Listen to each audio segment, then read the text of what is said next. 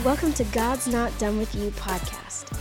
In this season of interviews, Pastor John Metter talks with everyday people whose lives parallel some of the amazing comeback stories in the Bible.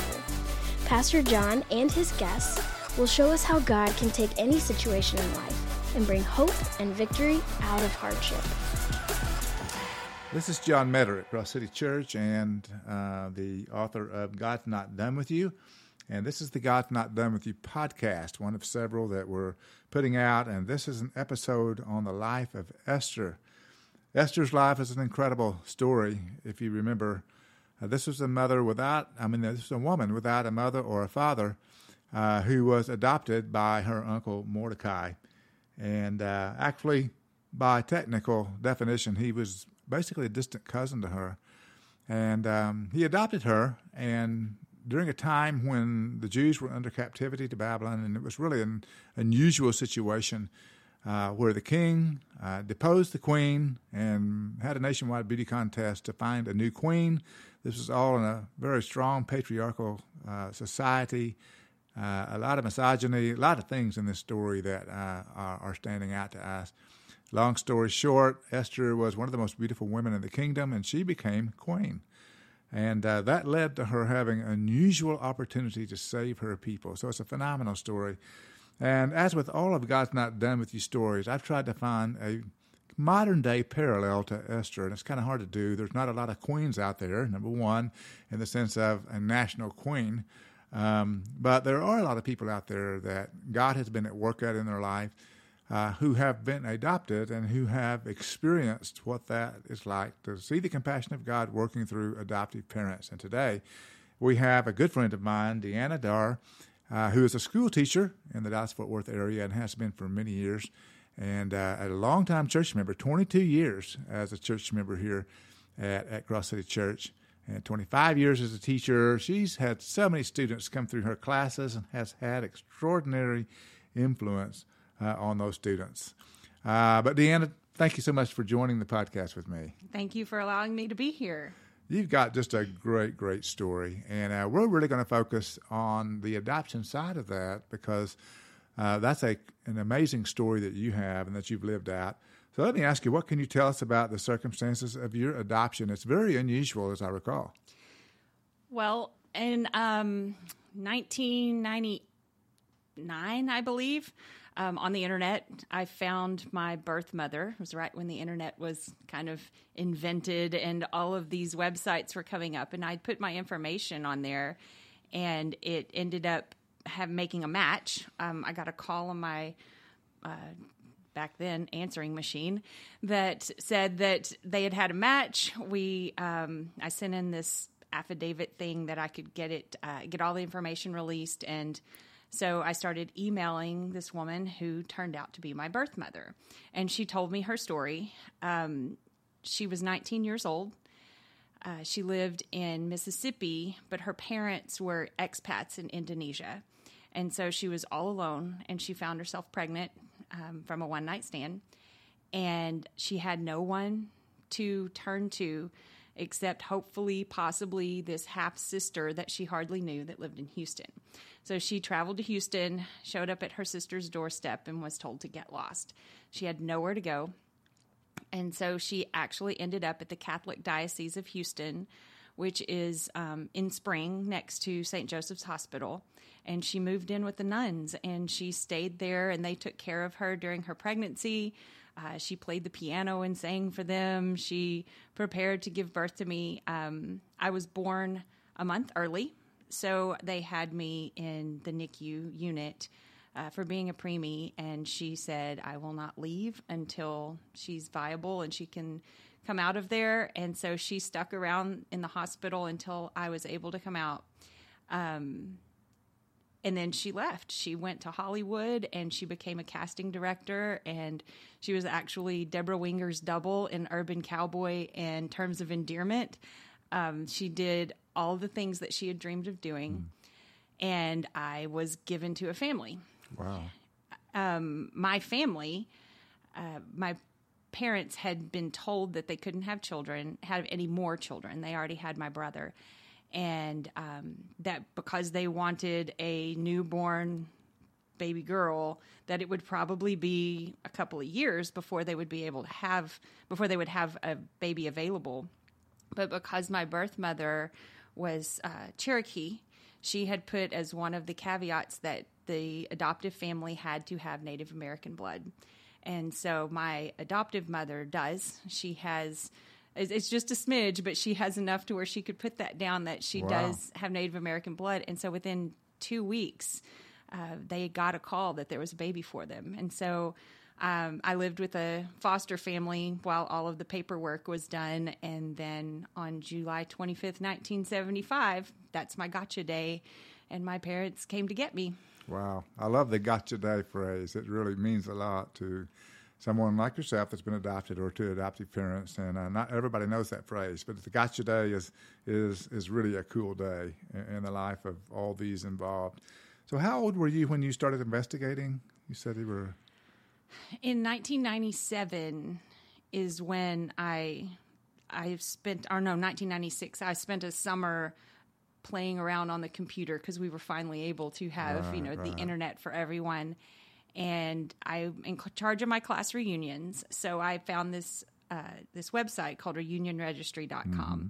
And I filled out all the class reunion information, and then they had a tab for adoption. I thought, well, why not? And so I had my birth certificate, and I had some of my adoption papers that my parents had given me. And so I went and filled in all the information that I had. And it was 2 years before the match was made. Right. It takes a long time sometimes. Yeah. But she put her information on there, and within 30 minutes, it made the match with us. So it was very quick once she put her information in. Had you always had that desire in your heart to know who your birth mother was? I mean, did your adoptive parents tell you early on? I was told before I even knew what it meant. When I was about 2, I could tell people that I'm adopted. When I was 4 and I started to read, my parents gave me a book that explained what that meant. And then from that point, I started pretending. For a long time, I truly believed that Jeannie from I Dream of Jeannie was my birth mother, and I would walk around blinking my eyes trying to make things happen. And then later, I saw Smokey and the Bandit, and I was convinced that Sally Field and Burt Reynolds were my birth parents, and they just, with their busy schedules, they couldn't keep me, so they put me up for adoption. I went through several stages as a child where I was always curious. Then as an adult, when I started having to make doctor's appointments for myself, and I was having to put not applicable on all of the paperwork, I was like, I would really like to know my medical history and that kind of thing. And that's when I started doing real searches. So you're curious and creative. I mean, Burt Reynolds and Sally Field, really? I mean, look at me. And you don't drive a Trans Am, do you? No. No, that's the one thing that's missing there, I guess. Well, I've always heard, that people that have been adopted know in their hearts they will someday find those adoptive the parents that were their biological parent. And you've got a phenomenal story with that. At some point in recent past, I preached a message that had to do with adoption. And part of that message had to do with that God shows his compassion through compassionate people. Sometimes we wonder where the compassion of God is, and often we see it through compassionate people. So how do you see God working through your life in that sense with your adoptive parents? We've heard about your biological mom. What about those adoptive parents? How did the compassion of God get shown to you through that? Well, once I met my birth mother, she's a very nice woman, and I very much enjoyed getting to know her, but she's not a believer. And she was raised with Cherokee, with a pagan faith system, I guess you could say. And even though we shared the gospel with her when we met her, it didn't take, not with ours. We planted some seeds, have not seen the fruit from that, but I can look at the fruit in my own life. And being raised in a Christian household in a small town where everyone knows everyone else, I was able to grow in my faith through close relationships with friends, with family, and with pastors who shaped me. I've been very, very blessed in that, so that when I did go to college and I was I was on my own and I had more freedom, I stuck with that. Yeah. And have since, I've, rebelled a little and wavered a bit because all people do, but I always come back to my roots. Wow. And I have those roots not from my birth, but from my adoption. And I feel because of that nurture is more important than nature.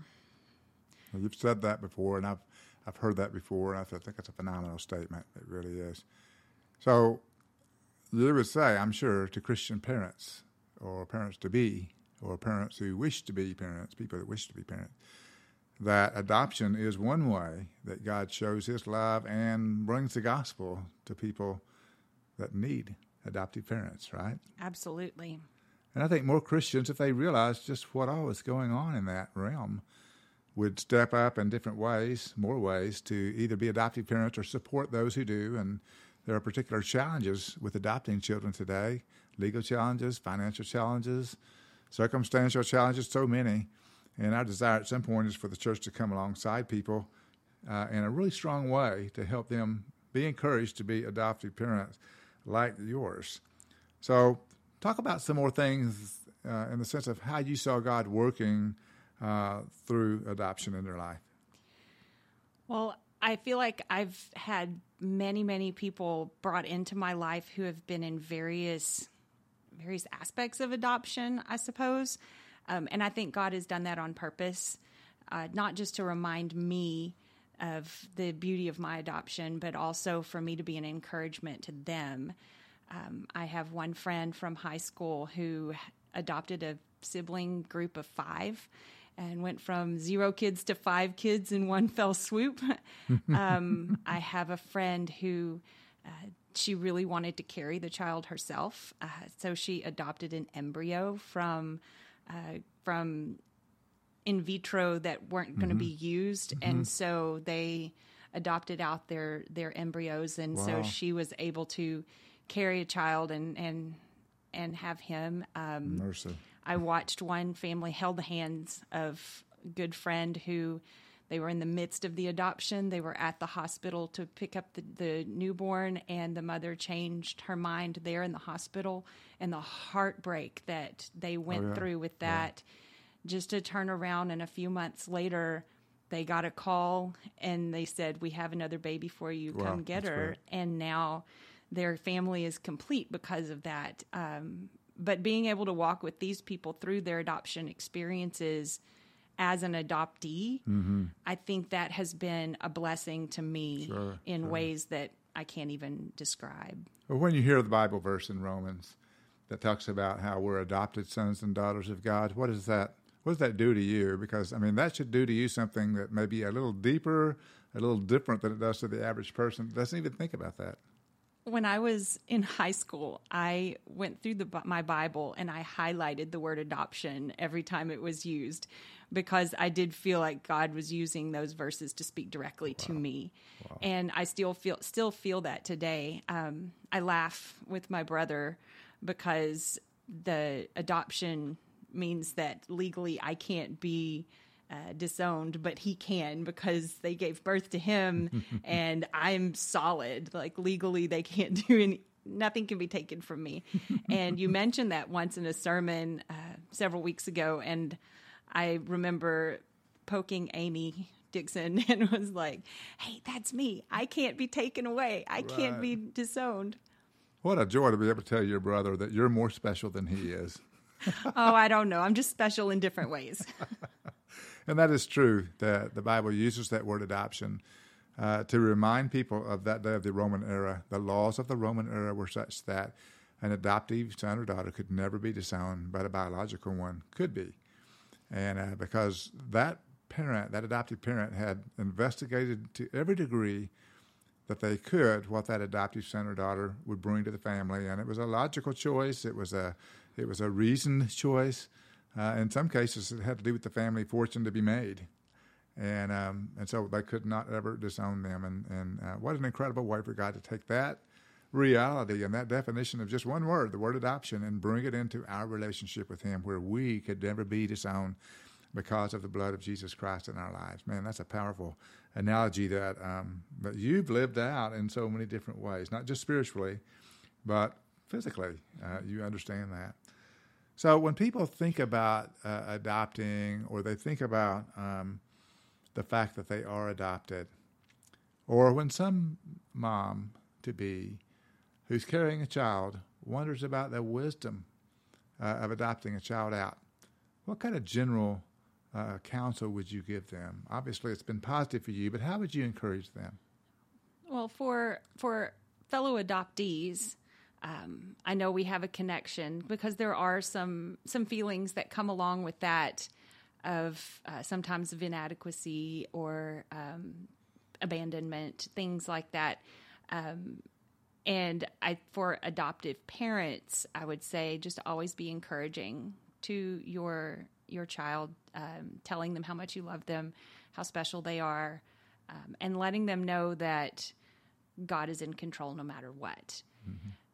For those moms that are thinking about adoption as an option, I would say prayerfully look at it from all angles, because sometimes it's just a financial thing that they are looking at, and I can't handle this, or emotionally I can't handle this. And it takes a lot of guts to put a child up for adoption. Mm-hmm. It takes a moral strength that that a lot of people, especially when they find themselves in vulnerable situations like that, moral strength that they don't think they have. Mm-hmm. Mm-hmm. And I just want to say you do have that. Mm-hmm. You do have that strength inside of you, and God can make it stronger. Mm-hmm. I can't imagine that feeling of giving your child away, but then I also can't imagine how wonderful it would be to know that you're giving your child the best life that they could possibly have. Mm. I use my story. I had the perfect childhood. I was raised on a farm. I climbed trees, and I fed the chickens, and I milked the cows, and I rode my bike up and down dirt roads and caught fireflies at night before I went in to watch the Dukes of Hazzard. I had the epitome of an 80s childhood. And then I got to go on to what I consider the most amazing college in the entire world and get a wonderful education. I don't think those opportunities would have been there for me had I not been given up for adoption. Right. And for those moms, just use your imagination. Just imagine all of the wonderful things that your child will get to experience because of the decision that you've made. Our church is desiring to reach out even more to moms that are at the point of decision. And our culture, frankly, points people towards abortion instead of adoption. And there are all kinds of barriers to adoption, from money to circumstances to complexity. There's so many hurdles to jump over. And our church desires to make those decisions more streamlined, easier, but also to reach out to the mom to be in the community that says, we love you, we care about you, we're not rejecting you, we're coming alongside you. And I think you can understand the importance of that, for us to be able to say the compassion of God will be exercised towards you, regardless of how you got in this situation of being pregnant and not knowing what you were going to do in the future. We want to come alongside moms to be in order to do that, and you could be a big help in that as well. So when you go to the story of Esther, which is what this chapter of the book is all about, and you hear how Esther rose to prominence and power through the encouragement of her adoptive father, Mordecai, just what does that story mean to you? Well, honestly, I've never thought of it in that way. My very first precept that I ever did was of Esther. And it's because it's a short book, and it was our first foray into this type of study. And I honestly don't even remember that being one of the things we discussed. But then when you said it, I looked back at the story and I thought, wow, it really is because of her adoption and because of who raised her.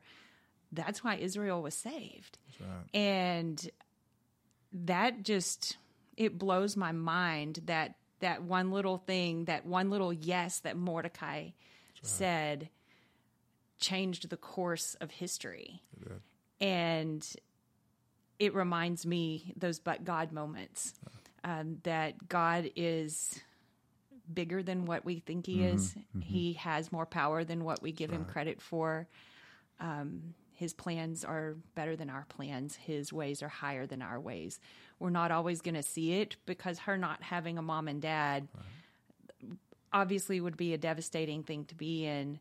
But God used that tragic situation to do great things. And the Romans 8:28 that God has a purpose that is for the good of those who love him and are called according to his purpose.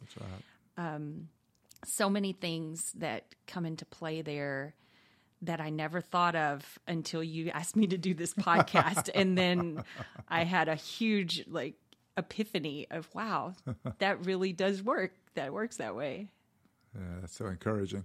And my encouragement to you, if you're listening to the podcast today and you see something of yourself in the story, whether you're an adoptive mother or whether you have a child you've adopted or whether you are a child that has been adopted or you're a mom-to-be or a mom considering adoption, that you can see God's hand in all this. It's not as tragic as you might imagine. In fact, it may have, like you said, Deanna, a surprise and influence that you've never considered.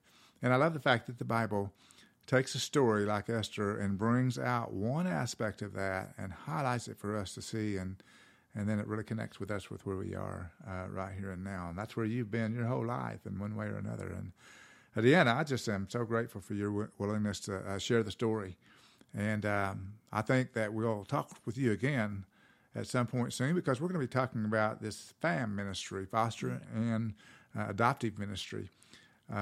Really, foster adoptive ministry is what FAM stands for.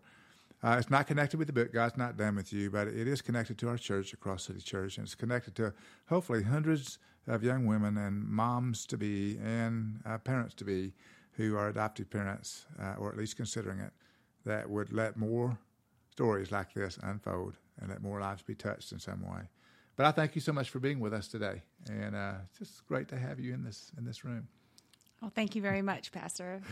Let me also just encourage you to send this podcast on to friends and others who may need to hear about the adoption process.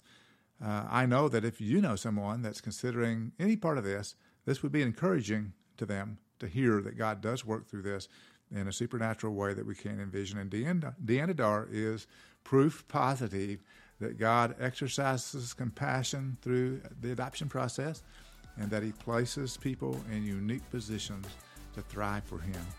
So until next time, this is John Metter with the God's Not Done With You podcast. Thank you for listening.